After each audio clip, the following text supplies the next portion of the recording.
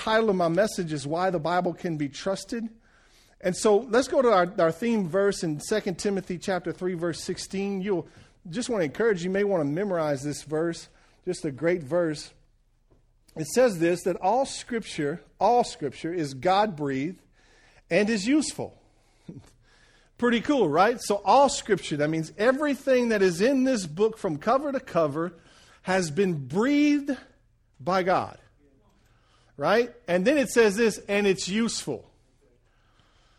Now watch this now. It's useful for more than just propping up a bad leg on the table. It's useful for more than just having another ornament in your house. The Bible is useful in every area of your life. It's useful in your marriage. It's useful in your parenting. It's useful in your finances. It's useful in your job. Come on, how many of you could use a little help in your job? The Bible's useful in that area. So it says this, to continue with the verse, it says it's useful for teaching, rebuking, correcting, and training in righteousness. There's two words in there I don't like, rebuking and correcting. Those aren't my favorite words. Can I just be real with you this morning? I'll skip the page if the Bible starts rebuking me. Come on, don't get all religious on me this morning. But it's useful for teaching, rebuking, correcting, and training in righteousness. Watch this. So that the servant of God may be thoroughly equipped for every good work.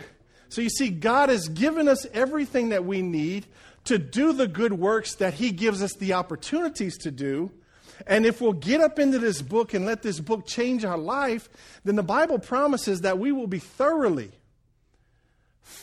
equipped to do every good work, right?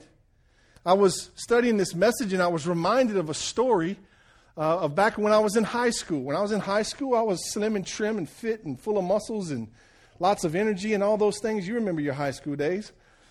And so football season was over with and I didn't know what to do with myself. So I went out for the basketball team. And after about 2 or 3 days of practice, coach looked at me and said, "Son, you're wasting your time. You're not going to play." I was like, okay, I'll go find something else to do. So I joined the wrestling team. We just got a wrestling team at Franklin High. And man, I was excited. And our coach was not actually in the education system. He was an orthopedic surgeon. That wasn't a good thing. Because you see, he could take your leg and twist it to the point of just about to break and then not let it break. And I think he had this little torture thing on him, and he used to just like put us through. It was bad. So I go out on a Wednesday. I start the wrestling team. I put my tights on. That'll mess your mind up for the rest of the day.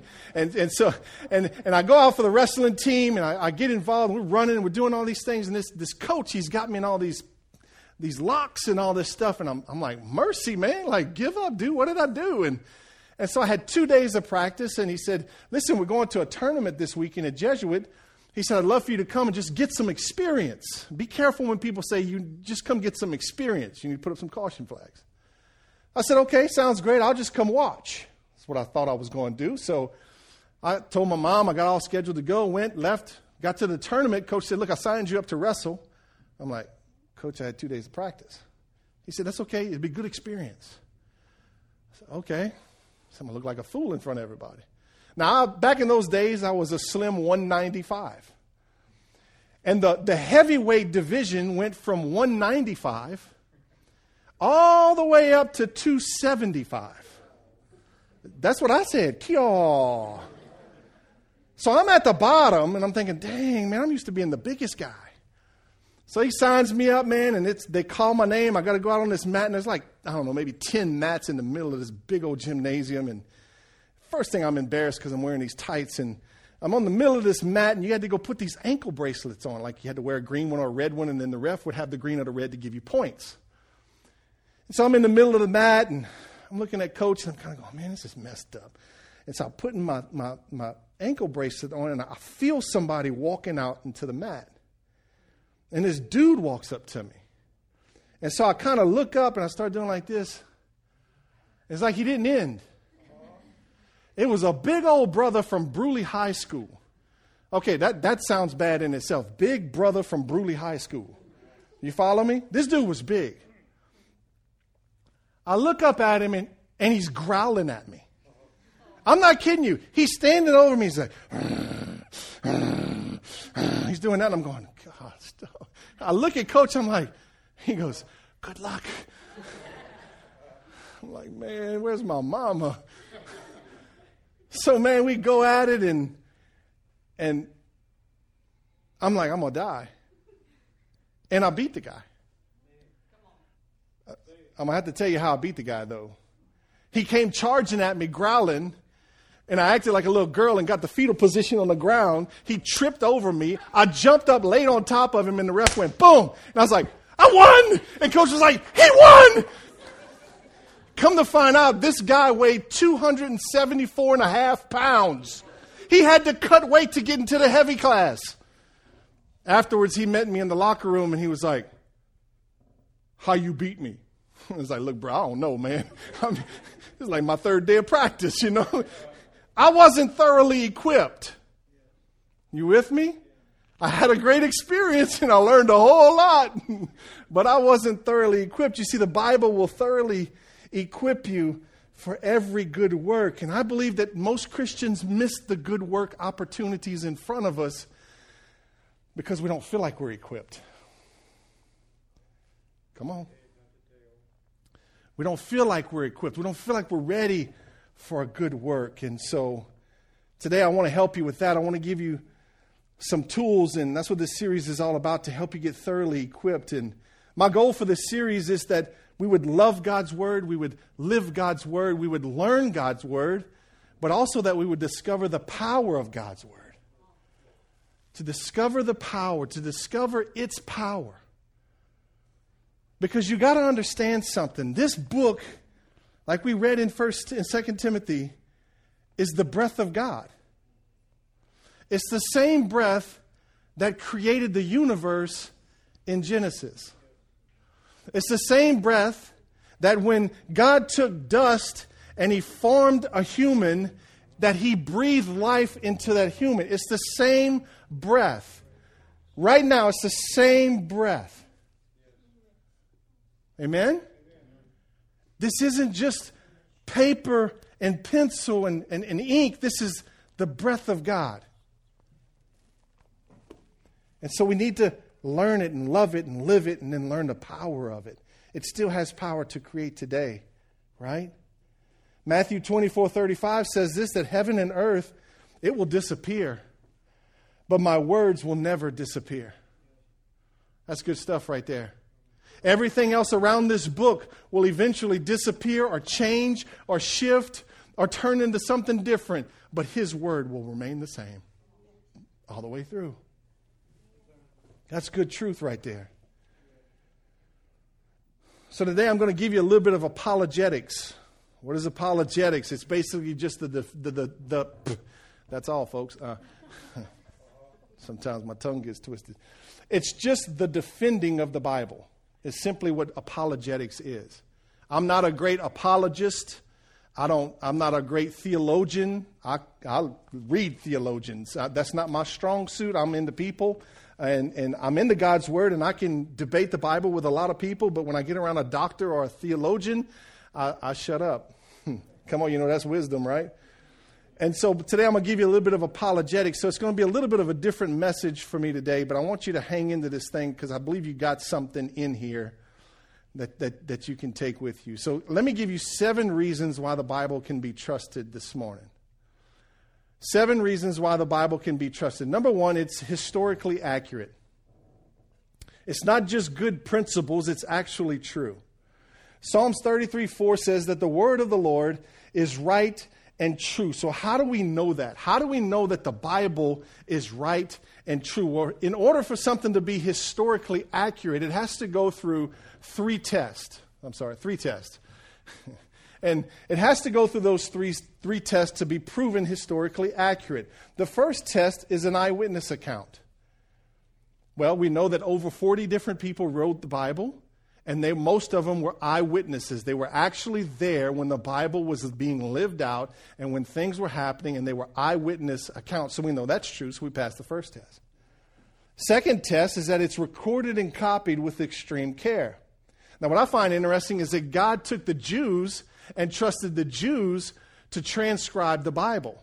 which is pretty cool because the Jews had the reputation of being extremely accurate. The Jews were extremely accurate. In fact, when they transcribed the Bible, if they took the book of Genesis, they wouldn't just transcribe it word by word. They would go to the middle of the book, find the middle letter of the book, and then they would count both directions to make sure it was in the middle, and then they would begin to transcribe the Bible. And when they did, what they would do is once they finished writing, let's say they wrote the whole book of Genesis, once they were finished, they would go all the way back and count every letter to that middle letter, and if they were off, scratch it all and start over again. That's how extreme and accurate the Jewish people were. In fact, if you remember, several years ago, they found the Dead Sea Scrolls. How many of you remember hearing about that? They found the Dead Sea Scrolls. When they found the Dead Sea Scrolls and they began to examine them, guess what they found? Perfect. Perfectly transcribed. So the Bible passes the second test of being recorded and copied with extreme care. Then the third test is the archaeological confirmation. And they're still excavating parts of the world today that they believe the Bible is there. And some people are excavating and digging and trying to find things to prove the Bible wrong. And what I love about the whole thing is that the more they find, the more the Bible gets right. Come on, somebody. I mean, just keep on digging. You're going to find something. And one day we're not going to have anything left to dig for. In fact, back in the early 1900s, there was one aspect of the Bible that hadn't been proven yet by archaeologists, and it was about this nation called the Hittite people. And so in the 1900s, they discovered a site, and they began to dig, and they found records and they found documents on the people called the Hittite people. And the Bible was then proven again to be accurate. Hang tight. Completely accurate in the 1900s. And then so the second reason that the Bible can be trusted is it's scientifically accurate. Not only is it historically accurate, it's scientifically accurate. Now the Bible's not a science book. By no means is it a science book. But the funny thing is that the Bible gives you tons of information that can be proven scientifically. And for years, scientists have been trying to prove the Bible wrong. A lot of effort, money, time, and energy to prove it wrong. But once again, the more they dig, the more they find, and they end up proving the Bible right. And so it has to be scientifically accurate. Do you know science is still evolving? Science says the world's evolving, and science says that we're evolving. I don't know about them, but I ain't changed a whole lot in 40-something years. But science is actually evolving. You want me to prove it to you? Are they still using your third grade science book? Why are they not using your third grade science book anymore? Because it's changed. Truth stays the same. Science changes. Right? Psalms 145, 5-6 says this. Let every created thing give praise to the Lord, for he issued his command, and they came into being. He set them in place forever and ever. His decree will never, watch this, never be revoked. The Bible's true. It's scientifically accurate. The Bible gives a lot of information. And you know what I find amazing about the Bible is what the Bible doesn't say sometimes. I think it's pretty cool that the Bible doesn't say some things sometimes. In fact, we used to think that the world was flat, right? How many of you remember Columbus? Columbus thought the world was flat until he started sailing it, right? And then he had an epiphany that the world was actually round. Okay, I was wrong. The world is round. If Columbus would have read his Bible, Columbus would have discovered that the world was round before he thought it was flat. Watch this in Isaiah chapter 40, verse 22. It says, God sits enthroned above the circle of the earth. If he would have just read it, the Bible never said the world was flat. Man came up with that. Why is that? Because God wrote the Bible, man didn't. What I find interesting is that word circle is where we get, is the Hebrew word for sphere. And that word sphere is where we get our word globe from. which is pretty cool because way back in Isaiah's day, they were talking about a globe. Round, y'all. It's round. It's round. Here's another one for you. They used to believe that the earth had to be held up. The Greeks believed it was held up by Atlas, the Greek god. The Hindus believed that the earth, and this one's crazy, the earth stood up on the back of an elephant that stood up on the back of a sea turtle that sat up on the back of a serpent. That's what the Hindus believe. Now that's just dumb because we all know the elephant squishes the turtle and together they squish the serpent. I don't even need the Bible for that. I mean, come on, somebody.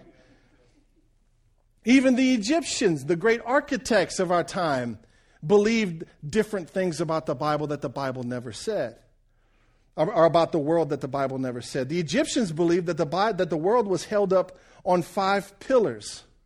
That there was 5 massive pillars that the world was being held up by, and that the world had to be held up. And what's crazy is that Moses, you remember the story of Moses as a baby put in a basket down the river, ends up at whose house? Pharaoh's house. He ends up at Pharaoh's house. They take him into his house. He becomes one of Pharaoh's kids. He gets all the Egyptian education a man can get, the best education. He gets this education that the world is standing on 5 pillars. Now, what's crazy is that Moses never mentions that in the first 5 books that he writes of the Bible. Why is that? Because it wasn't the Bible according to Moses. It was the Bible according to God. Making sense? Got a few more for you. There was a guy years ago that thought he could count the stars.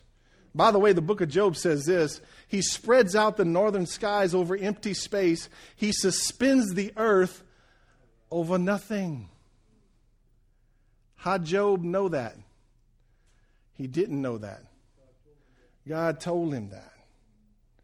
Right? So then there was this guy that came along. He was going to count the stars. Come on, this one's really trippy. This guy's going to count the stars. His name was Hipparchus in 150 BC. He counted all the stars in the sky, and he came up with a number. He said there's 1,022 stars. And everybody thought he was a genius. 300 years later, this other guy comes across and says, I'm going to prove him wrong. He counts the stars. And he proves him wrong. He says, I've discovered that this guy is wrong. There's not 1,022 stars. There's 1,024. Now, come on, somebody. You know you tried to count the stars before. I'd have messed up so many times, I'd have quit. I got past 10, it's over with, right? Come on, son. Well, if they would have just read their Bible, they could have saved themselves a whole lot of time because 2,600 years before that, in the book of Jeremiah, God says, the stars of the sky cannot be counted. The Bible will keep you from wasting time, somebody. Come on. Let's move into the medical science.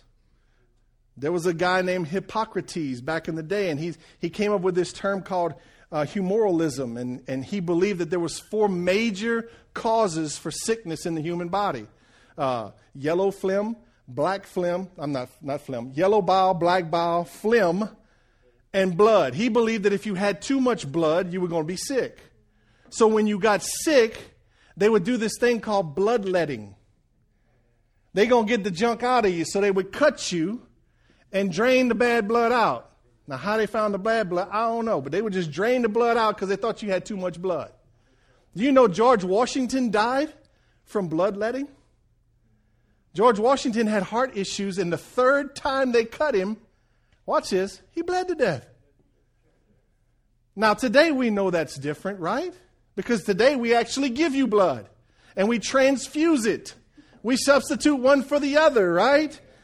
But if they would have just read their Bibles, Leviticus says, for the life of the body is in the blood.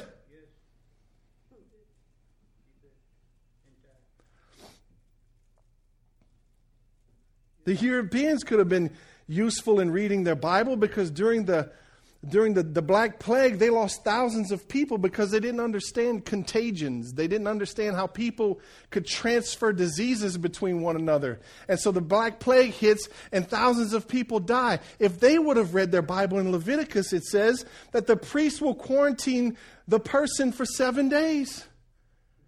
God was talking about quarantining long before people were really getting sick. You follow me? So when you read your Bible, it's in there. Hang on, Mike. Chill out.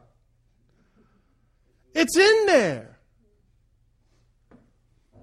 If they would have just read their Bible. It's in there. God wrote it. Man didn't write it. Everything we need is found in it. Psalms 12:6 says this, and the words of the Lord are flawless. And they're flawless.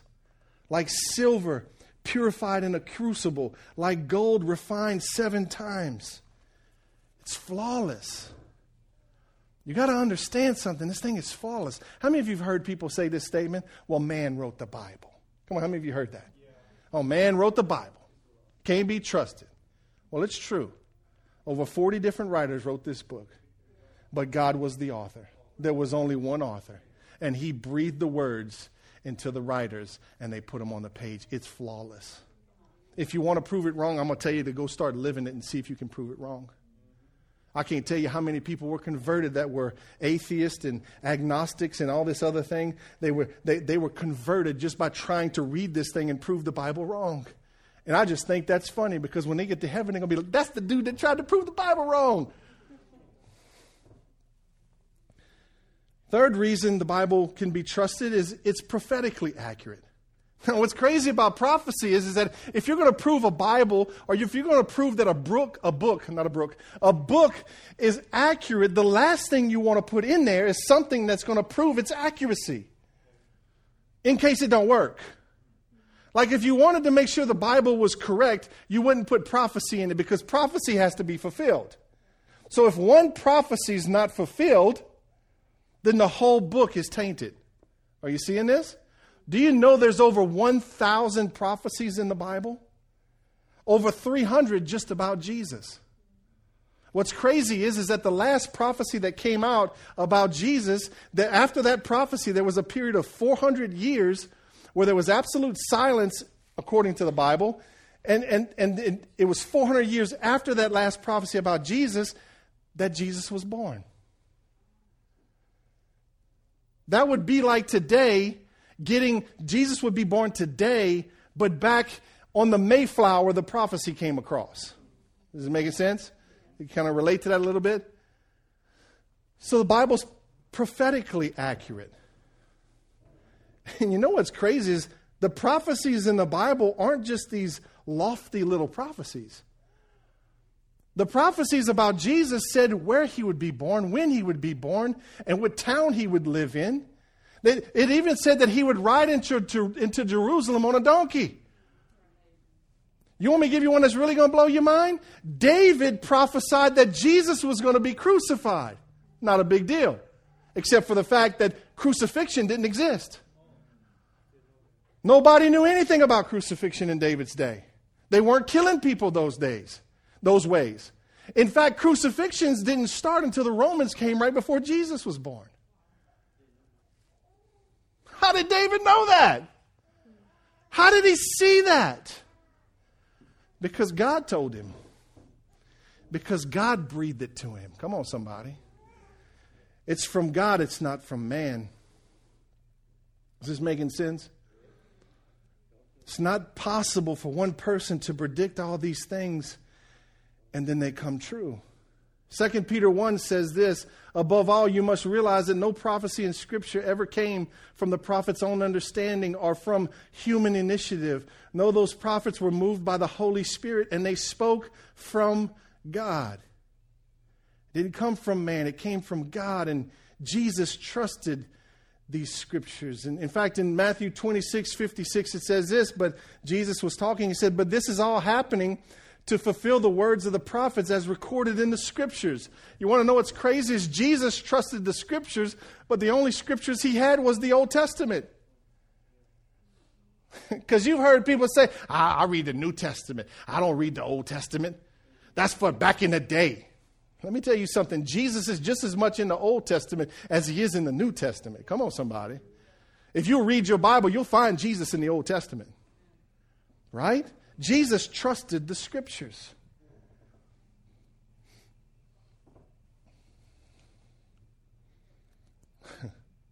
What's crazy is there's more prophecies to come. Revelations 22:6 says, the angel said to me, these words are trustworthy and true.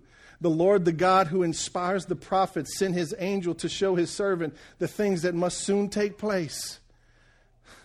There's some things that are going to soon take place. And let me tell you something this morning. When those prophecies start to be fulfilled, you want to make sure you're on the right team, baby. Come on, somebody. You better make sure, because Jesus comes back, you want to make sure you're on the right team.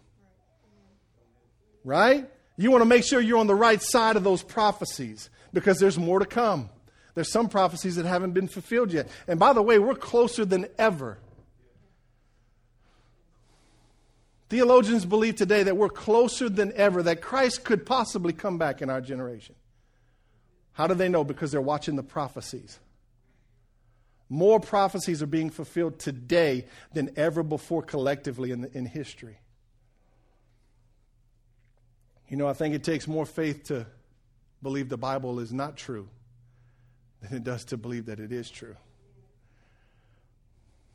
Amen? So that was number 3.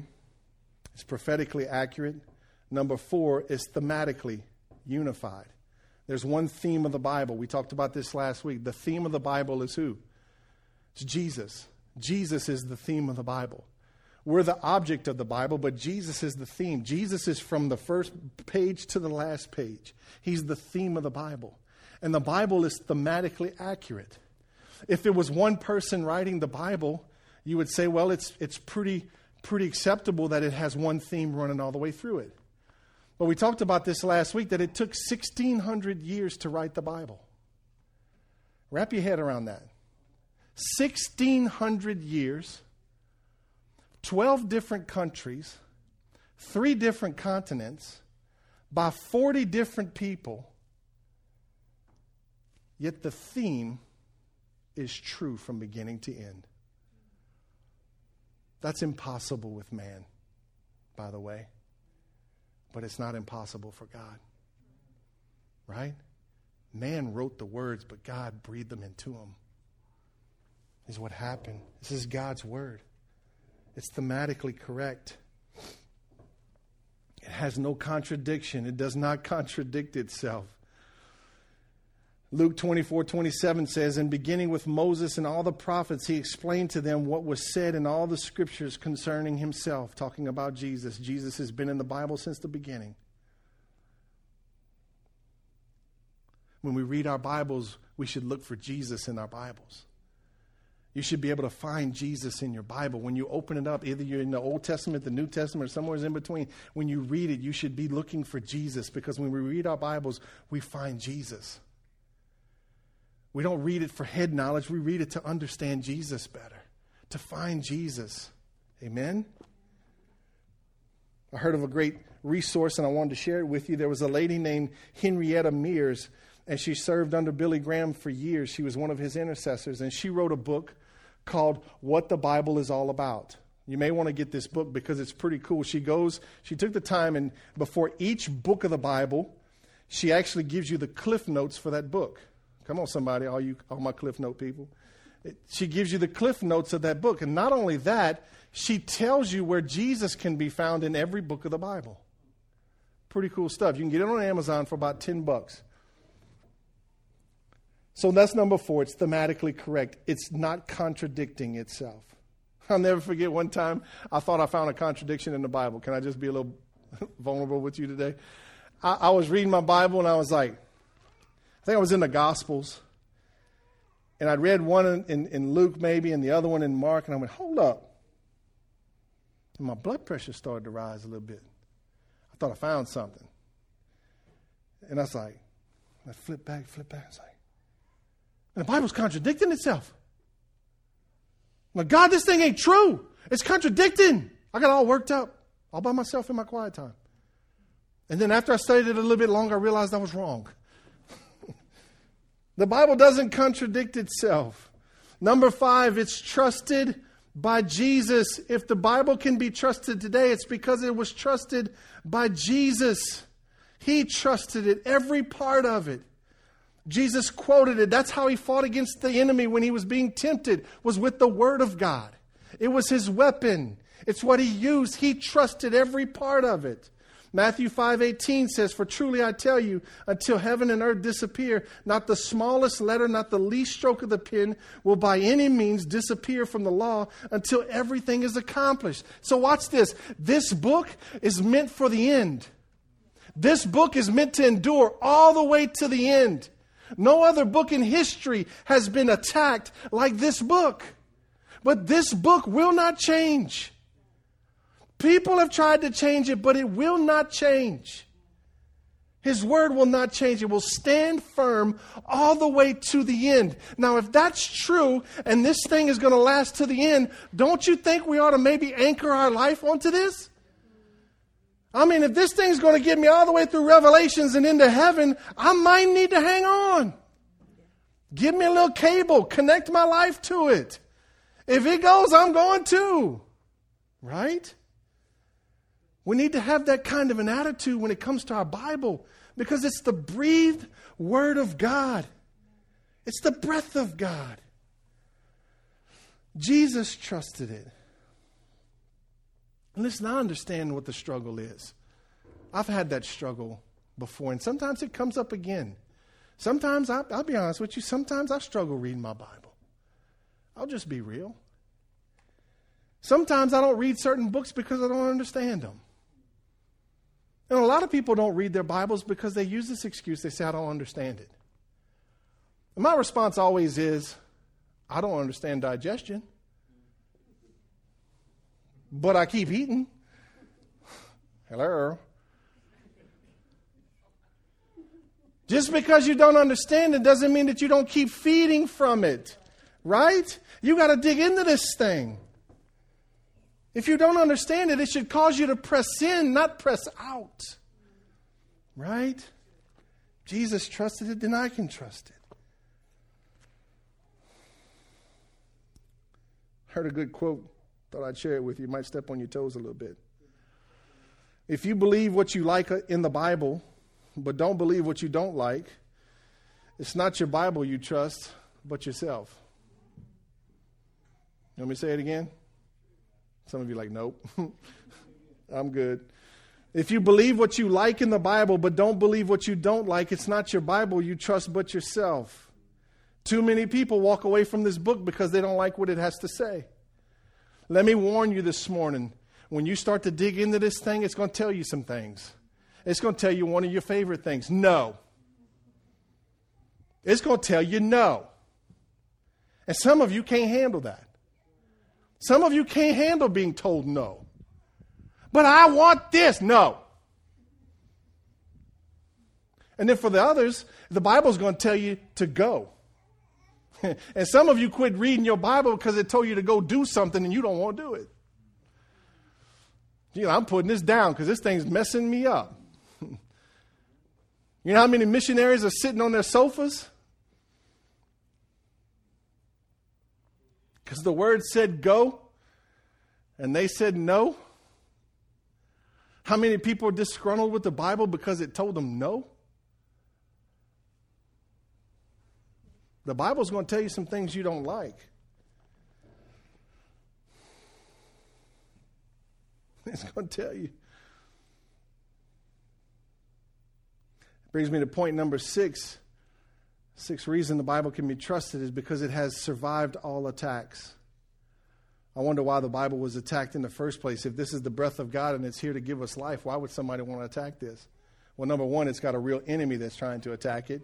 And number two, we got real people with real flesh who don't want to do what it says, so they don't like it, so they try to destroy it so they don't have to live by it. Amen? But it's been attacked.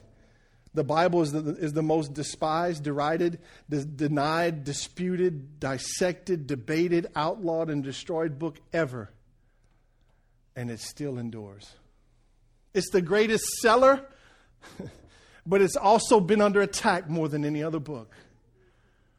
Why is that? Because there's something supernatural about this book. There's something that has an eternal purpose in this book. And there's an enemy that's trying to kill it and destroy it. And watch this. He's trying to keep you from reading it. He's trying to keep you out of it. He'll distract you. He'll get your kids up in your business. You can't get away from your kids for nothing. Just to keep you out of this book. You know, the Bible's useful with your kids too, right?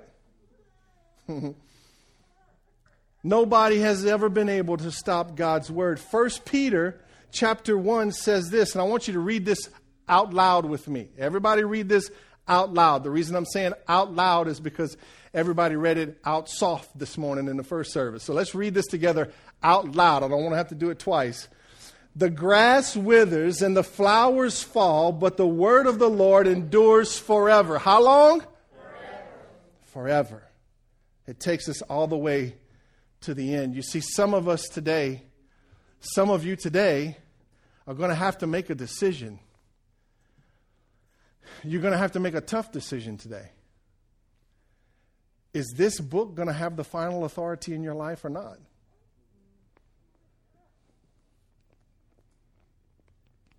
Who has the final authority in your life? When it comes down to the crossroad where your will is getting ready to be crossed by God's will, what has the final authority in your life? When you come to that point, do you go, well, I'm just going to go the way of the world? Or do you go, no, we're going to go the way of the word? What has the final authority in your life? You need to decide that. You need to determine that today so that your life can be anchored in this book. My wife and I, years ago, you've heard this story 1,000 times, and I'm not even going to apologize for saying it 1,000 times, but my oldest daughter's 17. When she was a baby, we both had good jobs, and we decided that it was best. We felt like God wanted for us, for her to stay home and raise the kids, so she quit her job. So we were at a crossroads financially. On paper, it didn't make sense. Paper said no. The spirit inside of me said yes. So something had to happen. We were at a crossroads. And so the crossroads is that the Word of God says that if you'll tithe and give offerings, in Malachi it says that God will open up the windows of heaven and pour out on you more than you can contain. So we had to make a decision that the Bible was going to be the final authority in our life. And so this is how we made our decision. Paper said no. Spirit said yes. The Bible said tithe. We built our life and made our decision on what the Bible said. We stepped out. And I said, the first thing we do with money that comes in is we tithe. We give back to God the 10% that He entrusted to us because we love Him. And we did that 17 years ago. They're not calling me to be the Ethiopian poster child for a reason. God has been faithful. We're anchored in His Word. You don't have to convince me to tithe anymore. You don't even have to teach me. I don't even need to hear a tithe message anymore. Because why? Because it's planted inside my heart. It's what my life is anchored to. That's just one aspect. It's anchored to that thing. Is this making sense? My life is built on it. It's a decision I don't have to make anymore. We don't get a paycheck and go, well, are we going to tithe this time or not? We haven't had that conversation in years. We don't get up in the morning on Sunday and go, you feel like going to church today? We don't make that decision no more. Well, yeah, you the pastor. You got to show up. No, I get some days off every now and then. I was doing this before I was the pastor. God's word is the final authority. When you get into the crossroads of life, you got to know what you're going to stand on. You need to decide today, when the crossroads come, what you're going to stand on. Because when you get to the crossroads, that's not the time to make the decision. You make that decision now, and when the crossroads or the storms come, you've already made the decision. But too many Christians decide to do what they're going to do in the moment. When if we'll just decide ahead of time. We're living by God's word. We're doing what it says. Our life will be built on this word. That's it. Here come the storms. I've already got something to stand on. I'm not trying to pour concrete in the rain. Come on, somebody. Tornado coming. Oh, call the trucks. Get the concrete. We got to hurry up and lay a foundation. It's too late.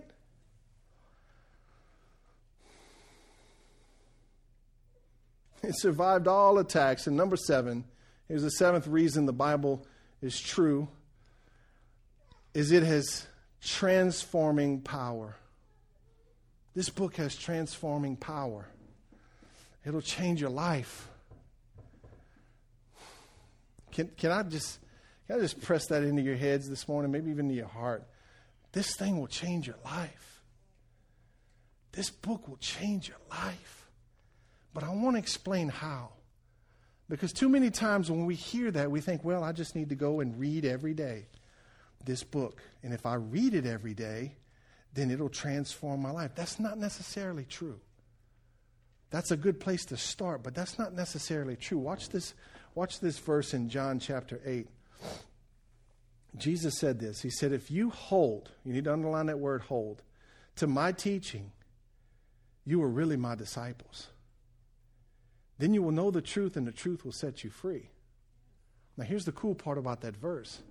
It's a very conditional verse. Because Jesus said, if you hold to my teachings. Let me explain to you how I understand that verse. If you hold on to my teachings like your whole life depends on it, you will be my disciple. You see, it's not just holding on to it here. It's holding on to it here. There's a big difference between knowing God's word here and knowing it here. You see, there's things that you don't have to convince me of anymore. There's things that I won't even argue with you about because I'm not going to waste my time. Because I know that it's true. And nobody and no situation and no circumstance is going to change my mind because I know not here. It's an experiential knowledge, the kind of knowledge you gain when you walk through a fire with God, when you go through a crisis with God. It's the kind of experience that you gain that you can't find on paper. It's the kind that's just tangible, it's touchable. It's the kind of experience that makes this thing come alive. It comes alive. And when you come out of those situations, you stand with a new boldness.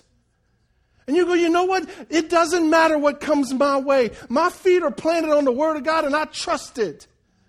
I trust it not because I can quote it, but because I've lived it. That word know is not a knowledge word. It's an actual experiential word. It's the kind of thing where, even the youngest Christians can get this. Saved today and tomorrow morning they're reading their Bible and they read something and they step out into an experience with God right there.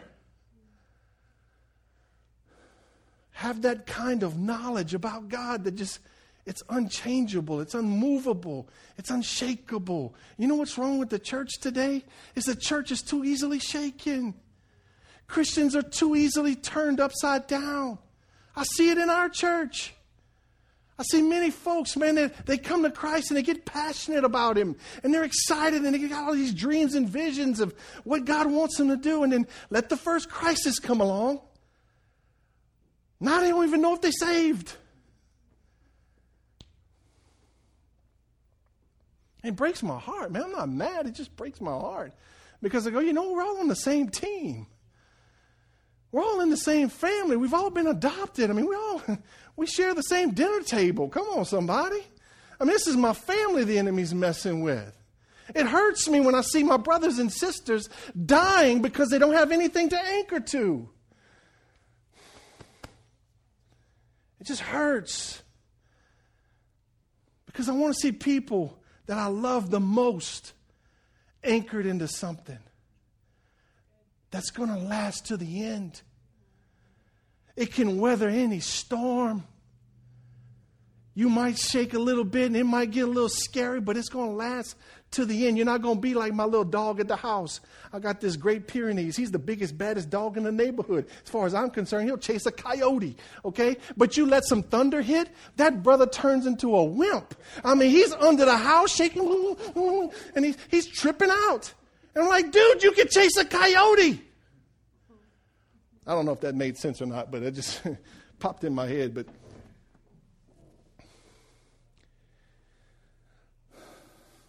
it has transforming power.